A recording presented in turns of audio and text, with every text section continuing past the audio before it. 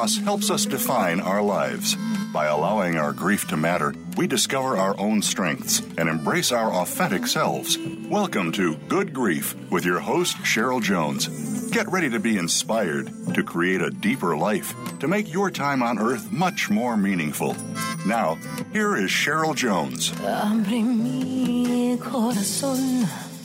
Hello, I'm Cheryl Jones, and I want to welcome you to Good Grief, where we talk each week about the transformations that can come from loss. Today I'm welcoming Chris Meyer. For the last 14 years, Chris has been a funeral home owner. In addition to learning many things about love, loss, and life, his entrepreneurial spirit drove him to create 2 other funeral homes from the ground up, teaching him so much about the loan process that he built www.magillaloans.com to empower borrowers. He has a Juris Doctorate and Master's in Environmental Law, magna cum laude, from Vermont Law School, and a BA in Politics and History from Brandeis University. He's been a licensed New York State attorney for over 24 years and also has experience in the film industry as both a filmmaker and writer. He's been married for over 18 years and enjoys coaching his sons in every sport, and he's a member of the Kiwanis Club and Chamber of Commerce in his community. We're mostly today going to be talking about a book that came largely out of his experience running funeral homes, Life in 20 Lessons. Welcome, Chris. Thank you for having me. I'm glad to be here. Glad to have you and talk about how, being up against death, grief, family experiences with loss sort of naturally gives us some life lessons, huh? Yes, it certainly does. And it certainly has for me. It's been quite a learning experience. And I'm sure we're going to get into that. Absolutely. Yeah. But I want to kind of begin at the beginning, because obviously you've done a lot of different things in your life. And that's, I like to say I've done a lot of things in my life, but I've only changed careers a few times because in the line of work I'm in, it's different all the time. So, I can stay with the same thing and do a lot of different things. But do you think that's part of your personality to kind of look for change along the way previous to even the funeral home experience? Are you just geared that way? Yeah, I think I am. Just, that is my chemical makeup. And I am intrigued by the idea of never saying I can't do that. And I think that has been part of my life, from very early on. And I have been very fortunate to make a low budget movie. I've written a book. I was a screenwriter. I've had a very eclectic and very cool life. But, it hasn't always been the easiest. So, but it is, yes, I would say that is part of my chemical makeup. And so then you're, as I understand it, you were looking around for a way to support your family, but that wouldn't lead most people to buy a funeral home. Exactly. Yeah. Well, so the story in the stock market or something. I don't know. Right. So tell me that story. I certainly will. I was I had been in Los Angeles for about 10 years, almost 11 years. And my wife and I had our first child. And I think looking into that young little boy's eyes and seeing him look up at me, that was sort of the grand awakening, so to speak. And basically saying that, hey, you can't be an unemployed screenwriter with your wife working. It's time to go teach this little man how to be a man. And in doing so, my wife and I discussed. She said, I really want to be a mom. And I said, okay, well, I've given it a good shot here. Let's decide what we want to do. And she had a friend of the family who had always been a mortician and always been saying to me, Chris, this is a wonderful business, very solid, recession proof. And lo and behold, that was my best option after 11 years as a screenwriter. And we moved up to Sacramento and luckily found a funeral home that was on the cusp of some financial difficulties. and bought it. And, I say it was all sort of happenstance, but having the child, having my son, and going into the funeral business at the same time was sort of the greatest blessing in the world, because it gave me the appreciation, to work hard for this little guy, but also to take the lessons that I was learning from the families and apply it to my own life with this newborn. And I knew we wanted to have a couple more children. So that, for me, this perfect confluence of purchasing a funeral home and having children was sort of this great revelation for me. Did you think at all about, I mean, you must not have been entirely death averse, right? You must have been willing to, for instance, think about the fact that people die. Otherwise, why would you feel comfortable getting into that business? I'm making an assumption there, but did you think at all about what that might be like to work with? Actually, what you're mostly working with is grieving families, I think. Yeah, I had experienced death in my family from my grandfather, who was my best friend. So I did have a little bit of experience in that. But no, I had no grander illusion than the fact that I would be the businessman and the mortician would run the place. So I kind of always envisioned myself as the behind the scenes guy that would crunch the numbers, make sure we weren't over budget, and be the business guy, literally not dealing at all with the families. And lo and behold, as you're trying to get this thing off the ground, that you have to save money, and people are money. And I was just, why can't I do this? So I stepped into the fire. And in stepping into the fire, I really got quite an education. And it was both enlightening, scary, fun, but all in the back of my mind was that I have to do this for my children. I have no other, there was no plan B, so to speak. So I was thrown into the fire by necessity, and I started to enjoy it. And, I guess the other thing that stands out in your book is the ways in which you were moved by it. Yeah. That actually, often, I think when you're dealing with people right after a death like that, or even an illness, sometimes people are wide open at that kind of moment. And that can be very moving to be around. Yes? Yes. You hit the nail on the head. I mean, people are wide open because their vulnerabilities are at an all-time low. They're exhausted. They're generally stressed. They have family coming into town. So you're seeing them at their most raw moment, and they are very open to sharing their would've, could'ves, and should'ves with you. And being a younger man there, they saw that a lot of times to give me these, not warnings, I would say, but just advice and mostly about family and children. Chris, they're only young once. Go be at every school thing, go coach them, go home at 5 o'clock. The work will always be there. And I thought that for me was very, very enlightening. And that's what I really took from it. I think in the funeral industry, a funeral director could really start drinking at 10:30 in the morning to dull in some of the pain, or he could go the other way and just be so appreciative of everything in life, and even the smallest things. I just chose the latter, and that's who I wanted to be. And it was great. It's been such a journey for me. One thing I was thinking of while reading it was how at the point when my wife died, I felt like I felt driven to do things that at other times might have been beyond my bravery. Yeah. And I'm thinking right now of the woman who had you dress her husband, who'd been a clown, in his clown Right. Clothing, Yeah.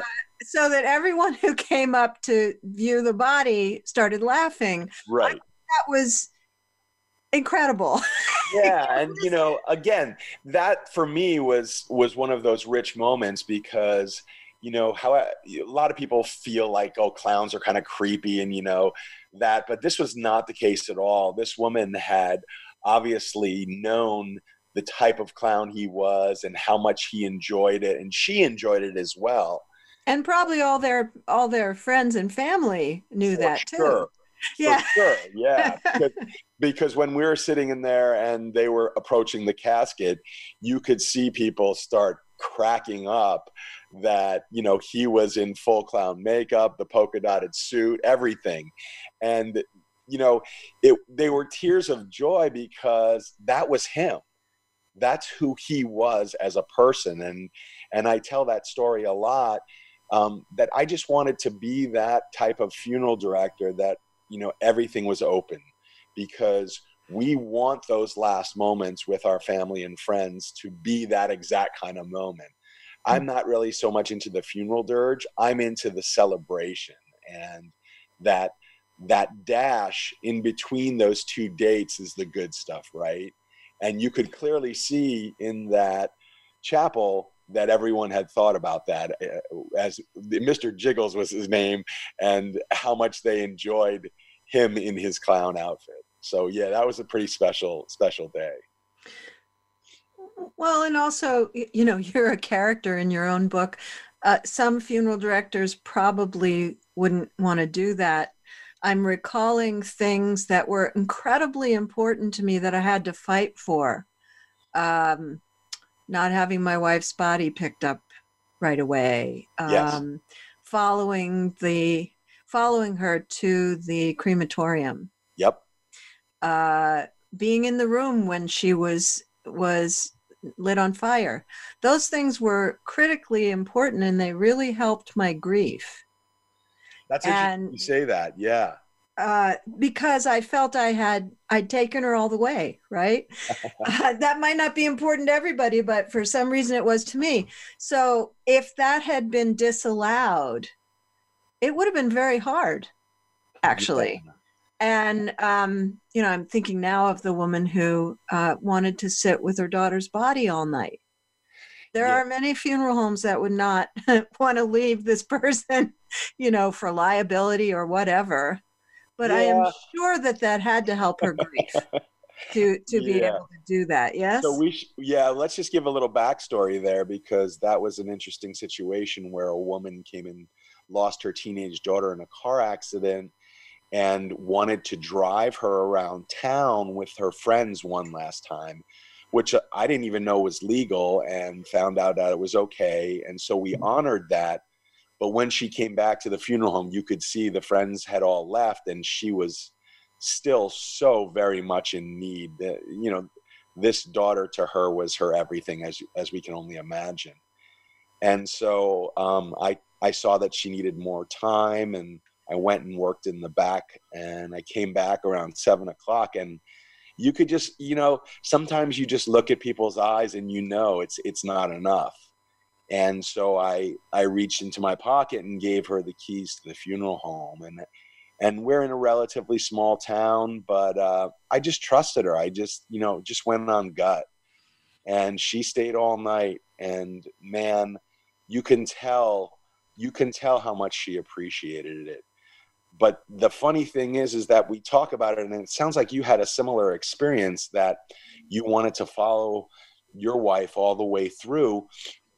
That defining moment of, this is the last time I'm going to see someone, that is one of the most difficult moments. And I could see this woman in my funeral home going through that. And to be there and be part of that, how could you ever rush that? I never felt comfortable being able to rush that. And yes, we all have time schedules, and yes, you have to charge people for that. But that just wasn't me. I wanted to be a little bit different and let people honor how they grieved. because it's so different how we all grieve. Yeah. And I have to say, for me, it wasn't a matter of needing to see her face one more time or any of that. It wasn't that in particular. It was that I felt a sense of responsibility to care for the body I'd loved. Yep. Yeah, if that makes sense. Yeah, as if to be a steward to the end. To be a steward, yeah, to make sure it was all carried out. Before we go to break, I'd love for you to read your first lesson, Be Thankful, the little bit of that. I think it's very right. You started with Be Thankful as one of your 20 lessons, because that one really helps us in all kinds of ways, doesn't it? Would you share that before we go to break? I certainly will. So the chapter is Be Thankful, and it's the story of Patty. The front door opened at the funeral home. I'm sorry. I was thinking you would maybe just share the little excerpt. Oh. Because the whole chapter will take us way past. Okay. Are we talking at the end, or are we just any excerpt? Let me read what you sent me. Oh, perfect. When you spend time in the funeral industry, you could go one of two ways. Start drinking at 10:34 a.m. each day to dampen the demons of dealing with death, or become thankful for even the smallest things in life. Oh. I chose the latter. Meeting with people in their time of need changed my world forever. It forced me to reflect on life and on the people in it, and reminded me of what is truly important. The gift of working in the funeral industry can never be repaid. Think of the people who impact your life today and thank them. You will see that it makes you both feel good. Don't hold back because you think it might be awkward. Take the chance while they are alive to tell them what they've meant to you. I'm telling you firsthand, I've seen too many people at graveside services or in eulogies say, I wish I would have told them when they were alive. If only I had one more chance, just one more chance. This is it, right here, right now. Tell them how they've touched your life. You will remember that moment forever and feel thankful that you took the time after they were gone. Nothing bad comes from saying thank you. Yeah. You know, there's this this idea that the things to say at the end of life are thank you, I forgive you, I'm sorry, these, and I realize that with the people in my life, I don't actually need to do that. Where I think they know I love them, and I think they know I forgive them. So that's what you're kind of talking about. Keep that stuff cleaned up. Yeah. So that you don't have to wish you had. Yes? For sure. Yeah. That's exactly what it is. Great. Well, we're going to go to break now, and we'll come back and talk more about your lessons in just a few minutes. Sounds good. Listeners, you'll find links to my website and social media at the Good Grief page at Voice America. You can like me on Facebook, follow me on Twitter, etc., etc. And there's also a link at the Good Grief page to my novel, An Ocean Between Them, if you'd be interested in reading about facing a life challenge and growing as a result. Of course, the book is about what the show is about. And to find Chris Meyer, you can go to chrismeyerauthor.com. Be back soon. Think you've seen everything there is to see in online television? Let us surprise you. Visit voiceamerica.tv today for sports, health, business, and more on demand 24/7. What sets apart VoiceAmerica.tv from the other video content providers on the internet? Choice and flexibility means that you can host your video content live or on demand on the main VoiceAmerica.tv channels through your own branded media player or your own private TV channel. We support multiple media formats, so all of your video content can be in one place. We offer a number of advertising and video packages. For more information, visit VoiceAmerica.tv. If you think you've seen online TV like this before, let us surprise you. Are you living a healthy and fit lifestyle? It's not just related to your physical well-being. It also means a healthier mind, confidence, improved health, stamina, and fitness. Talking with Tremaine brings it all to you. Host Tremaine Ellis, along with her husband and co-host David Ellis, will offer support, advice, guidance, and motivation to keep you in your best shape, both physically and mentally. Talking with Tremaine can be heard live every Wednesday at 6 p.m. Eastern Time and 3 Pacific on the Voice America Health and Wellness Channel. Be sure to like the Voice America Health and Wellness channel on Facebook. You'll find great health tips from the experts. Find out more about your favorite shows and talk back to our team. Search Voice America Health or click the like button under the player today. Your life, your health, your network. You're listening to Voice America Health and Wellness.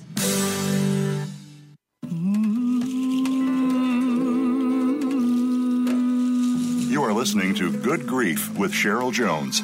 To reach Cheryl or her guest today, please call 1-866-472-5792. That's 1-866-472-5792. You may also send an email to CherylJones@weatheringgrief.com. Now, back to Good Grief. Welcome back. This is your host, Cheryl Jones, and I've been talking with Chris Meyer about his book, Life in 20 Lessons, and his experiences working in the funeral industry. And I liked ending the first segment on gratitude because I've found that is the part of loss that grows for me as time goes on. I feel more and more gratitude and less tragedy. Mm-hmm.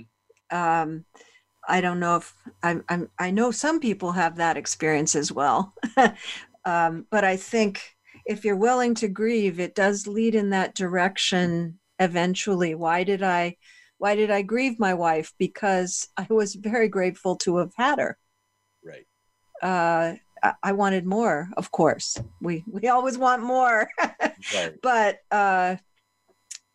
it wasn't there was no problem except that bodies die.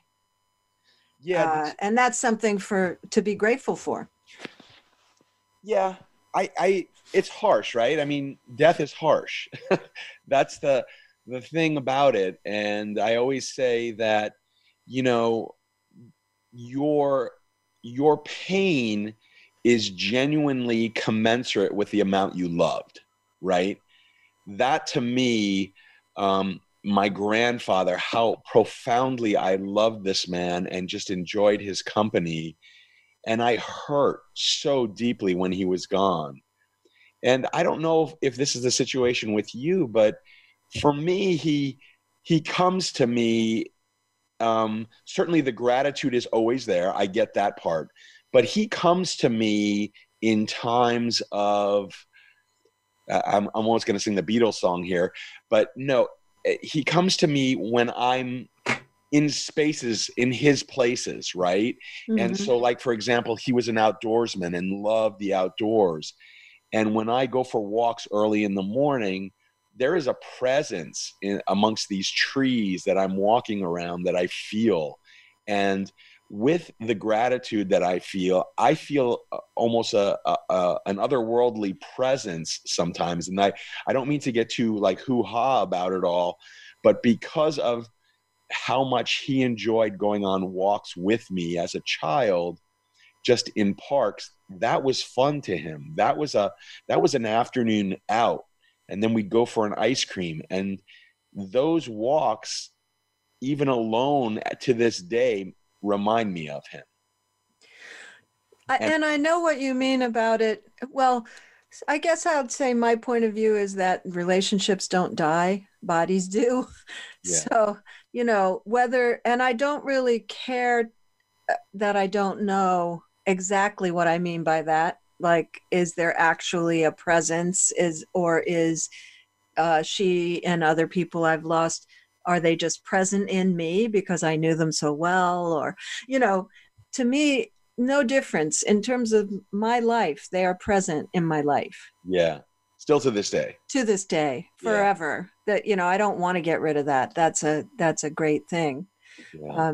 she's particularly good if I'm stuck at work. I'm not sure what to do next. Yeah. I'll just say, what now? And I always get some kind of Nice. guidance.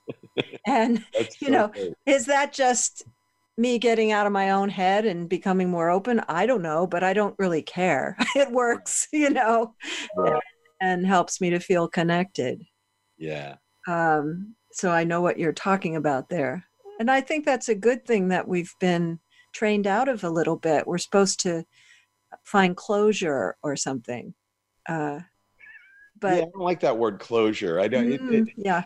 It almost means there's some finality to it. But I agree with you. I like that sort of that ongoing, that they're always there, they're always guiding, they're part of us forever. That to me seems like a so much more civilized and kind way to go through life. Less torture. Yeah, less torture. Less torture is good. Yeah. Yes, I think we can agree. Yeah. Another interesting to me about your book is that these 20 lessons have actually very little to do with death. Yeah. Just to share them with the listeners: be thankful, make a difference, avoid judgment, respect others and yourself, be vulnerable, get uncomfortable. That's a good one. Failure is the foundation, love simply, become a familionaire. I like that one a lot. Instead of a financial millionaire, a millionaire of family. Make a few good friends, be with self, laugh, enjoy food, sweat, fiber, and water. Stop worrying about money. I'd like some clues on how to do that. Me too. Yeah. Have faith or spirituality. Easier said than done, I think. Right. Embrace the elderly, exercise your mind, be resilient, and DEST. You can tell people what that stands for. Yes. Do epic stuff, or insert your S word. Today, yeah, right? Today, exactly. So that it's just reach, right? Be epic. Be, you talked about what was that part of my chemical makeup, and I think I credit my parents for, what if I created a better breakfast cereal, or what if I created a breathing apparatus on Mars? That what if is always part of my chemical makeup and is always in my personality. And then that is always followed by, why not me? Why not me? Why can't I be the guy that creates that, or invents that? So I don't know where that came from. I think it's part of my entrepreneurial spirit that I grew up in a household when I watched my father build a business out of our home. And I ate dinners that my mom would cook with his coworkers every night, and that was pretty inspiring to watch that and to witness that and to be part of that. And I think that must be where it came from. And yet, it seems from the way you describe it, like those lessons kind of deepened for you, watching the ways that people can sort of go through life and not do those things. Well, because you would hear there's a sense of immediacy, isn't there? Yeah. Like, do it now. Don't just do it. Do it now.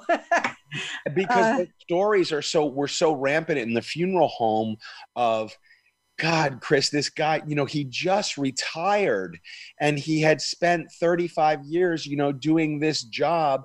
And 6 months ago, he was just retired. What, that's not fair. That's not, and I would hear that a lot. And I would see the children's deaths and knew that was not fair or not the way it was supposed to be. So yeah, those things, you're exactly right. They just reinforced what I had already known and just helped me articulate them in a message. But yes, absolutely. Too many. We all hear those stories of, I wish I did this, or I could have. Don't let that be you. So there's a creative tension there, because on the one hand, prioritize your family, go to the kids' games. Love is the most important thing. And then at the very same time, a lot of our dreams require a great deal of effort. Yeah. And so it sounds as if you've been able for yourself to find some balance with those two things. I know I think about that a lot. If I'm continuing to work hard at this point in my life, doing things I love and want to do, I can't fly to see my grandkids quite as much. And it's a real creative tension. You got any words of wisdom about that? I don't really have words of wisdom. I just feel like there's plenty of time in the day that we can do the things that we want to do. I think us as humans themselves waste a lot of time, and I think we can be a little bit more efficient with our time. But I would just say default to the family in all instances. And if you wanted to be creative, maybe bring in the family, try to get them involved in your creativity. Those are the kind of things, is sort of the killing of two birds with one stone, to kind of see if you can work that together. That would be my advice. I mean, but it is challenging. You're exactly right. There is a little bit of a disconnect between being that creative being and being that total family person. It's a challenge. It's a challenge. Well, you're in a different stage than I am. Also, when my kids were little, I kept things to a minimum. Yep. And now that I have no kids at home, they're all grown, I make more room for my own creative passions, I guess. They occupy a bigger place. But I think go ahead. Things to a minimum is that, to me, is such a great message, especially as parents. And we tend to always be this society of wanting to do things or buy things or, get things, acquire things.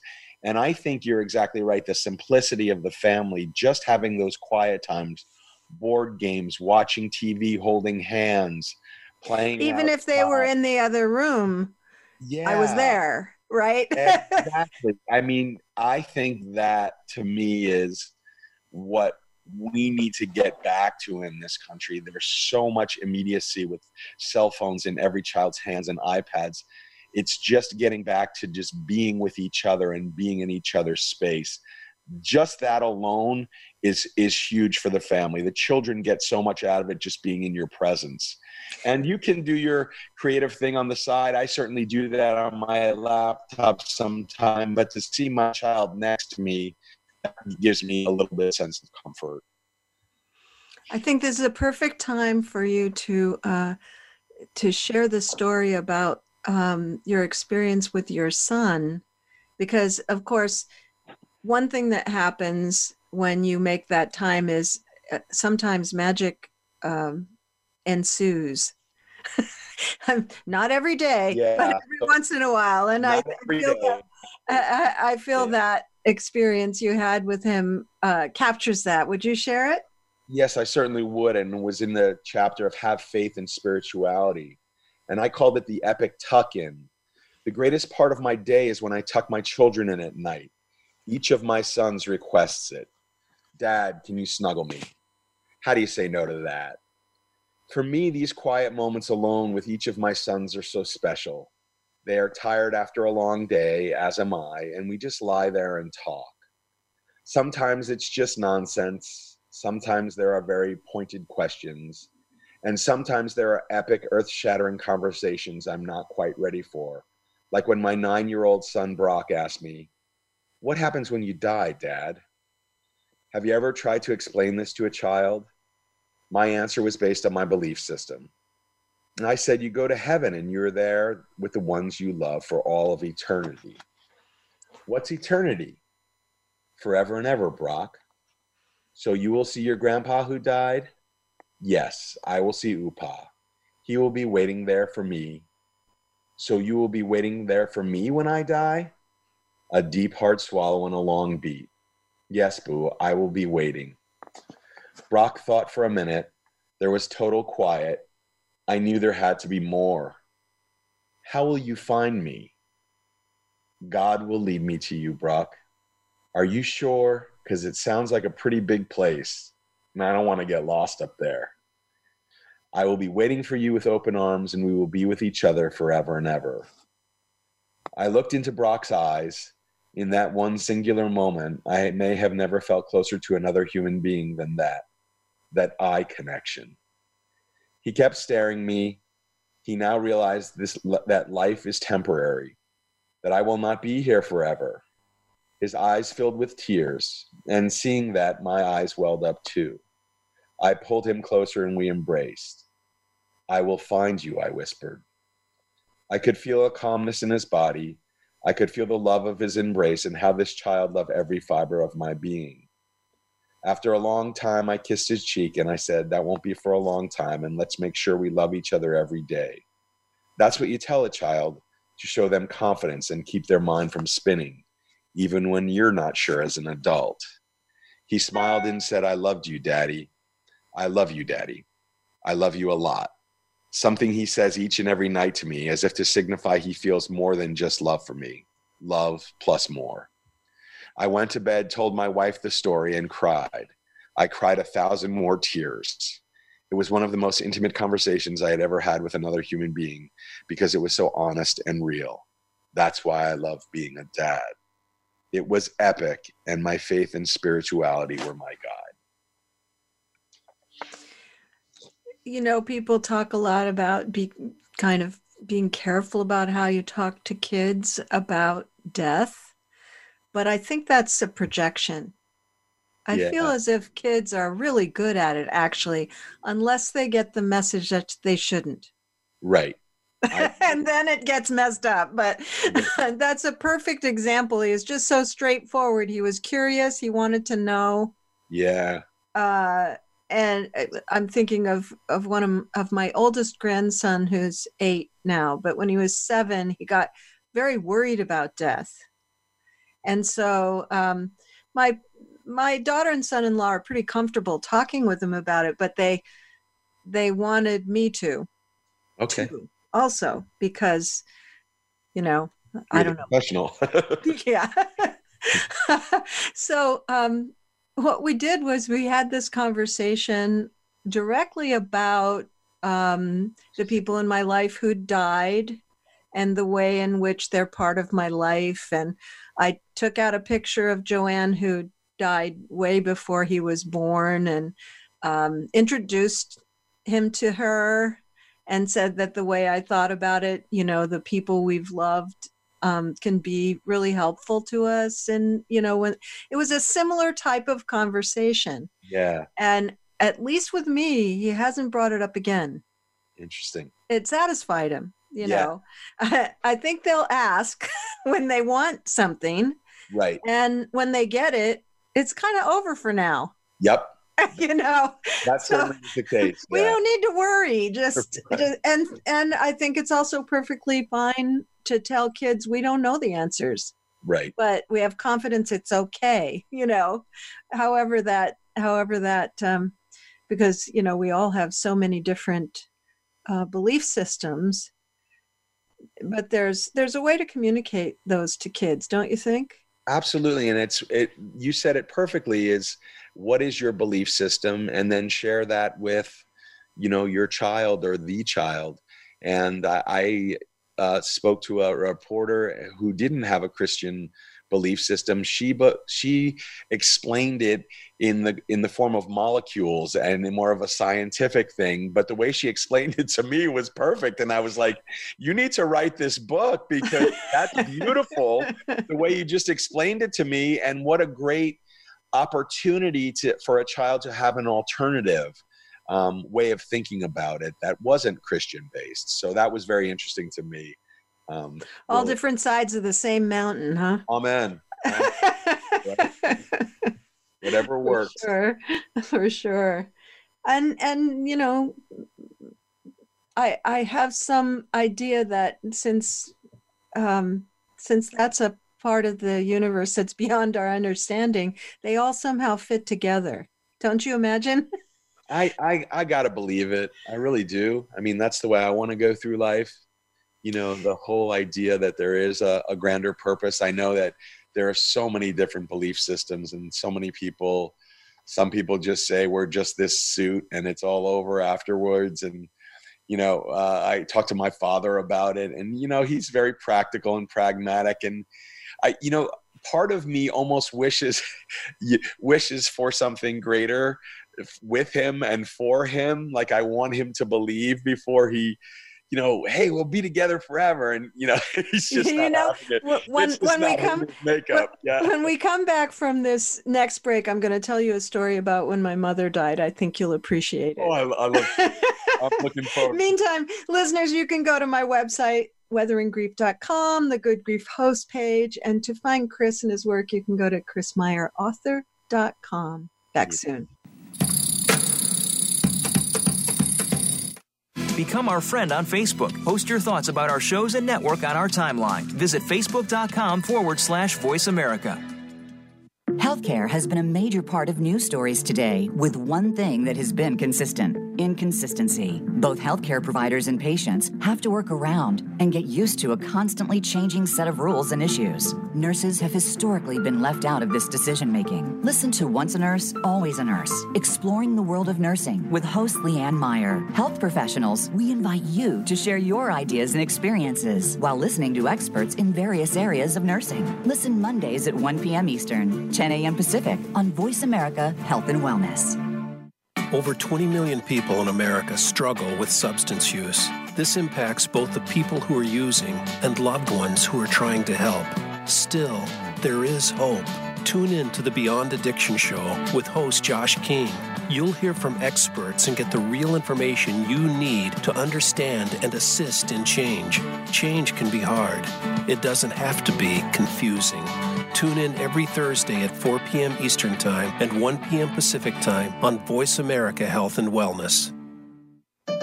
Opinions, options, answers. You're listening to Voice America Health and Wellness.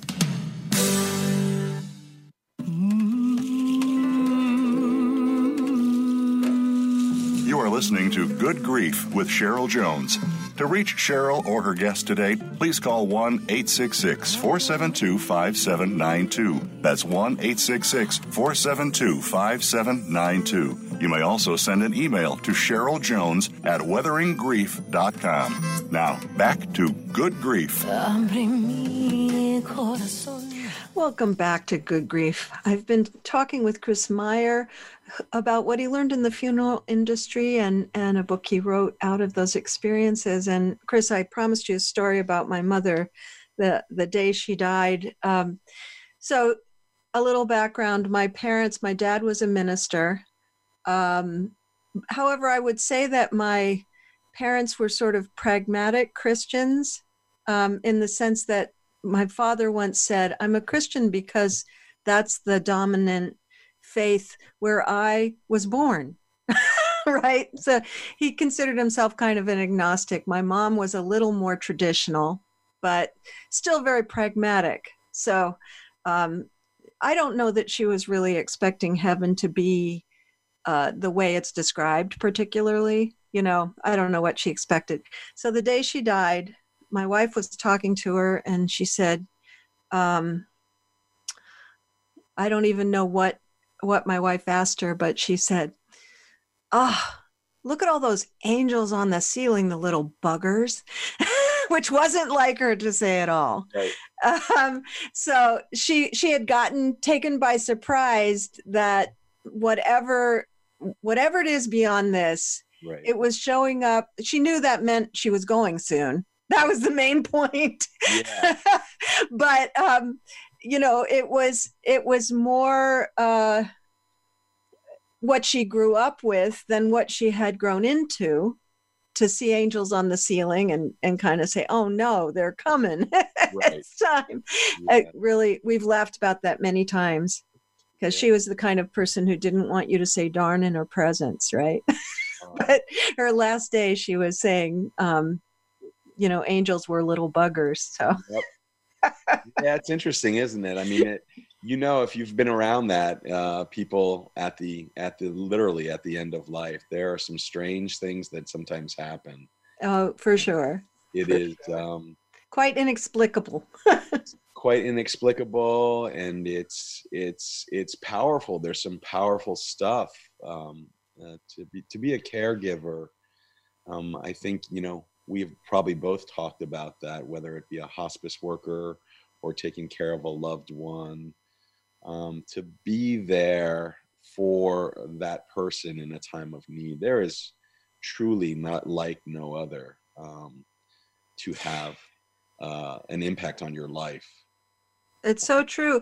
And I noticed that one of the biggest things people worry about when we contemplate our own end of life is being a burden, being dependent and being a burden. I mean, maybe that's true sometimes if the person who's caring for you resents it, but by and large, it's an act of love. Yeah, I mean, I think it's a supreme act of love. I mean, and again, maybe it's not for everyone, and I certainly can understand that some people don't do it or can't do it. But I like in the experience with my grandfather that, man, I was with him, when we'd have him over on Christmas Eve toward his end of life, and he would have to go to the bathroom in the middle of the night, and I'd have to take him there and show him where to go and what to do and how to do it. And I remember my brother saying to my mother, he was in the next room, and he's like, I don't know how that kid is doing that. Who is that kid? Where did that come from? And for me, it comes out of love. And who else would my grandfather have wanted there at that moment? And he maybe had the clouds of Alzheimer's in his mind, but I knew he needed me, and I wanted to be there. And I guess, my brother just couldn't believe it, because he was like, where does this kid get some sort of calling to do this? And I don't know that it was a calling. You just felt you must. Yeah. Well, I hope you don't mind me disclosing that there's a long discussion in your book about your love of poop. Yeah. So maybe that helps a bit. Yes, there is. But we should go. We should talk about that, because that is. It is not just an overt love of poop. It is funeral related, and how the effluent through our bodies and the flow through our bodies is so vital to our living. And, we talk about this being a funeral book. It is anything but the funeral book, right? It is a life book. The funeral books by Kubler-Ross or Rabbi Kushner have all been written. They're legendary in our industry. I never wanted to write that book. I wanted to write the book that said, hey, here are the keys. Let's go live. Let's go live even better than we're currently living, knowing these quintessential truths that we've been told by surviving families. So the love of poop, so to speak, is all about getting that fiber in our diet. And, it is so vital. And I joke that I have stock in Metamucil, the Procter & Gamble company, but it is so vital to living. And I push it on anyone who will listen. So I love that you called me out. We're very comfortable with each other. Here's the thing. We're in a way, we're talking about subjects that people don't like to talk about, right? Yeah.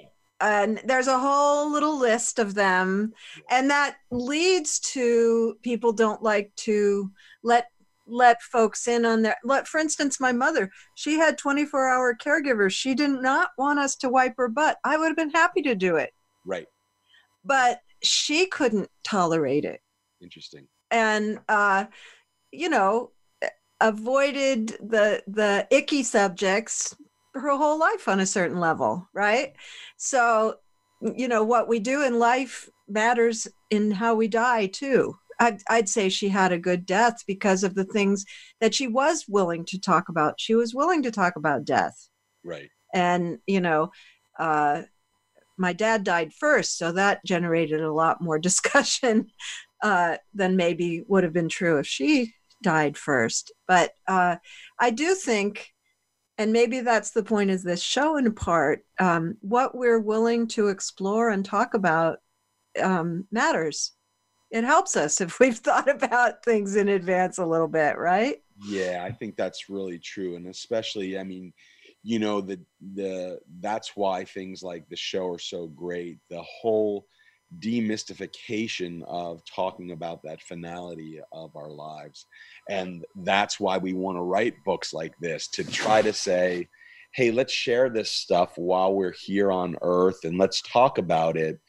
And it just seems so much more civilized, and it takes the pain away from what families will feel at the end when you don't talk about it. I guarantee that it is the families that have talked and are well prepared and know what mom and dad wanted, and they've articulated and they have a plan in place, both for their funeral, both for their memorial. All those things help, because it's like, then it becomes autopilot, right? I don't have to, oh my gosh, and go home. And how do you memorialize someone's life in a 25-minute memorial in a church to tell, so that people don't get fidgety and want to leave?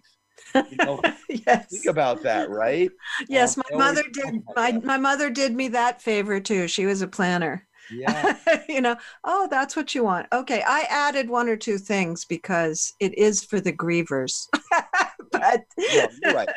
But I agree, because people run themselves around in their heads so much wondering if they did the right thing. Right.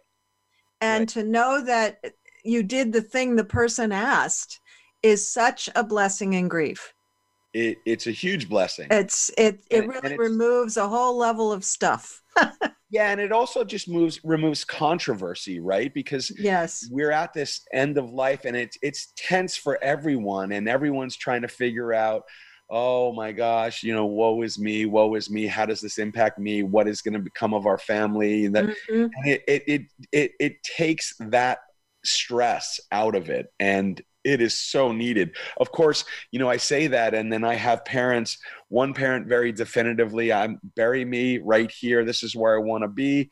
And then my mom changes, depending on which 6 months you talk to her, that sprinkle me at the top of a favorite mountain, and another piece at the ocean, and another piece with my father. And it's like, at least then they didn't even know. So how can you get it wrong? Right. Before we go, we're almost out of time. Yeah. Let's end with your little letter to your boys at the end. Yeah. So this is the real reason why I wrote the book, right? I want my sons, I have 3 sons, to have something in perpetuity for them. And I hope we'll get all the way through. If we run out of time, I might have to break in, but okay. Let's go for it. I'll go for it.